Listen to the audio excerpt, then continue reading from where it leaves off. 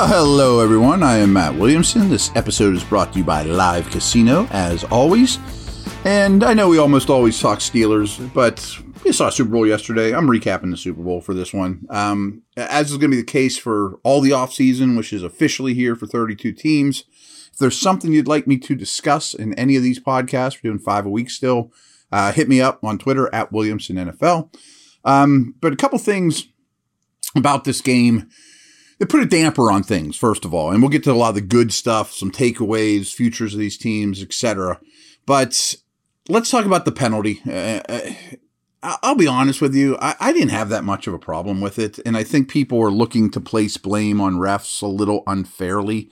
And I'm going to steal this analogy from my friend Mike Sando, who wrote it in The Athletic. He said, was it a penalty? Sure, I'm paraphrasing, but he basically said, it was kind of like getting a speeding ticket for going 65 in a 60 zone, and if it was in the second quarter or week 2 or week 10 or whatever, nobody would have cared about this. But I do think it was a penalty. I give Bradbury some credit for owning up and saying, yeah, it was, I held him. But I also think the refs need to realize the game situation, and they hadn't called this stuff the entire game, that I would have kept the flag in my pocket.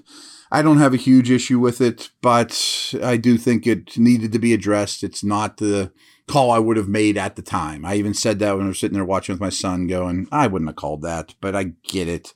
And frankly, as fans, it robbed us of what could have been a tremendous, last 2 minutes of the game. It became kind of a foregone conclusion. They're just going to kneel this thing out, basically kick it, and we're not going to get Hurts doing anything crazy or Mahomes being stressed in any way. So kind of stunk to end it, but it was a great game. Here's another negative that really, really bothered me much more than the penalty was the field conditions. I guess they spent like $1 million to get this field perfect. I mean, it was horrible. I mean, a lot of slippage, a lot of guys tripping, or, the painted area was particularly bad, but people changing cleats. Like, NFL, you're a bazillion-dollar organization with all the resources in the world. This is the biggest stage, and it matters a ton. How on earth is the field not even an A? I mean, an A+, and it was bad. I mean, I really, really had a problem with that. That can't happen. That's unacceptable. And I also think that it led to a high amount of scoring too. Like, we'll talk about the Eagles D-line a little bit, which is awesome. But because of the soft conditions, they couldn't get off the way they usually do. If it's soft and you have bad footing, it hurts pass rushers more than anybody. And everyone was watching the ball carriers or people slipping on a route or whatever. And again, that's unacceptable. But there's only 2 sacks in this game. I mean, I think it really hurts the Chris Joneses and Fletcher Coxes and, Hassan Reddick in particular. And not only does it hurt your get off, but those edge guys, it's really, really hard when your footing isn't great to dip that shoulder low and bend the edge and level things out. And I saw a couple plays where Reddick just couldn't do it because of the footing. And it worked to the Chiefs' advantage because I think it helped slow down the pass rush. It's also hard on corners. So I think the field condition led itself to more scoring. You would think it's the opposite. The Eagles played extremely well. But I told you guys, and a couple of you even mentioned it on my Twitter feed, thanking me that, both these teams had a lot of special teams issues going into this game. And it showed up in a big way. I mean, Butker hit the upright on a field goal, but the punt coverage by the Eagles was unbelievably bad. I mean, Kadarius Toney is like the most dangerous guy in the league, and the whole left side of the punt coverage just abandoned their lanes and just gave him all this green grass that he changed direction, and that's why you stay in your lanes. Which brings me to something with the Eagles. They played very, very well. Well, maybe their defense didn't. Hurts did as well. But, and this is kind of a Steeler thought, and then in the way that Tomlin has played the second half of the season is many, many, many games, particularly big games, are lost rather than won. And the Eagles kind of lost this game. I thought Hurts was the best player in the field, with all respect to Mahomes, but his drop / defensive touchdown was the biggest play in the game, and that was just an unforced error. They had too many pre-snap penalties. Their punt coverage was abysmal, so you can't make mistakes in these type of games against Mahomes and Reed and those type of dudes. They're going to stick it, the sun don't shine all the time, so the Eagles played well. They have a lot to be excited about.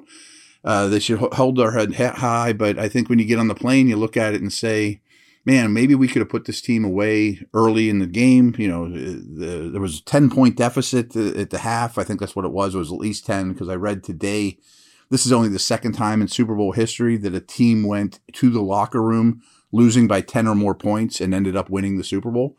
The other one was obviously the Patriots coming back against the Falcons. So usually when you have teams down like they do, and you're a great Super Bowl champion type of team, you put them away, and they didn't. So I think there's a lesson to be learned there with turnovers and doing the little things and the stuff the Steelers did well in the second half of the season. Quick break. We'll talk about a couple other things, more positive stuff. And those things I wanted to address first of all.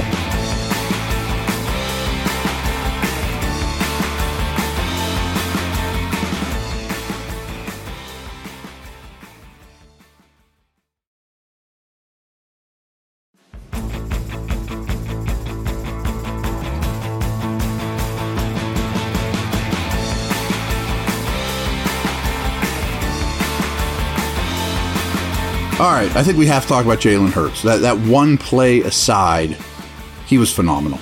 I mean, yes, he led the team in rushing. They got very little else from their running back production on the ground. But we've known forever he can do that. I mean, he is a force on short yardage. He is hard to bring down. But he threw the ball incredibly well. I mean, I think the Chiefs wanted Hurts to see if he could beat him from the pocket. Boy, did he ever. And he has some good receivers, don't get me wrong. And those guys played well. Smith, Goddard, Brown are exceptional group. But Hurts added his stock, or upped his stock a great deal to me as an overall player. It was really, really impressive. I thought he was the best player in the game. How do you not talk about Mahomes? I mean, him and Andy Reid figured this defense out in the second half, and he started picking it apart. But they also, to Andy Reid's credit, I didn't see this coming. Even though they were losing for majority of the game, they threw 27 passes and they ran the ball 26 times. So a guy like Reid that is very pass happy maintained balance with his run game. Again, I think there's a Steeler lesson to be learned there as well. I gave the field conditions some, credit or discredit for slowing down the Eagles' D-line. But KC's offensive line was phenomenal in this game, too. I mean, Pacheco, the running game overall, protecting Mahomes against a phenomenal defensive front. I thought Kansas City's offensive line was simply exceptional in this game. I mentioned the Eagles receivers. They get game balls from me as well. I'm not here to just kill Matt Canada, but the Tony and Sky Moore touchdowns that were wide open, that the Eagles just flat out misplayed. One was to the right, one was to the left, were basically the exact same play call. And I had a buddy text me after the second one and say, have you ever seen the Steelers offense operate like that, where they just totally fool someone and get an easy score, let alone in the Super Bowl? And I kind of wrote back, no, you don't see those things. I mean, that is great offensive manipulation through motion and misdirection and setting plays up, obviously. So I thought that was very impressive, and Steelers need more of that sort of thing. Last kind of notes here is, where these teams are going forward. The Eagles have the 10th pick as well as the 30th pick, so I'm sure they'll be just fine. But Hurts is going to get a contract here soon. And they've got a lot of free agents, including Javon Hargrave and Fletcher Cox and Miles Sanders. And who knows, could Kelsey retire, or Lane Johnson's battled a lot of injuries? Could he hang it up? Or again, they got to pay Hurts here soon. He's going to demand huge money. Both their starting linebackers are free agents. Bradbury's a free agent. So it's going to be a lot different roster in Philadelphia. But Steeler fans should be more concerned with the Chiefs, because they are they have quite the legacy now, and they go to the AFC. They become the Patriots, where they're basically in the championship game or better every year. And what's crazy about the Chiefs is because of the Tyreek trade, they have a lot of cap space.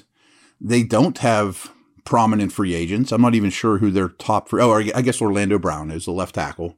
I don't know if they pay him or not.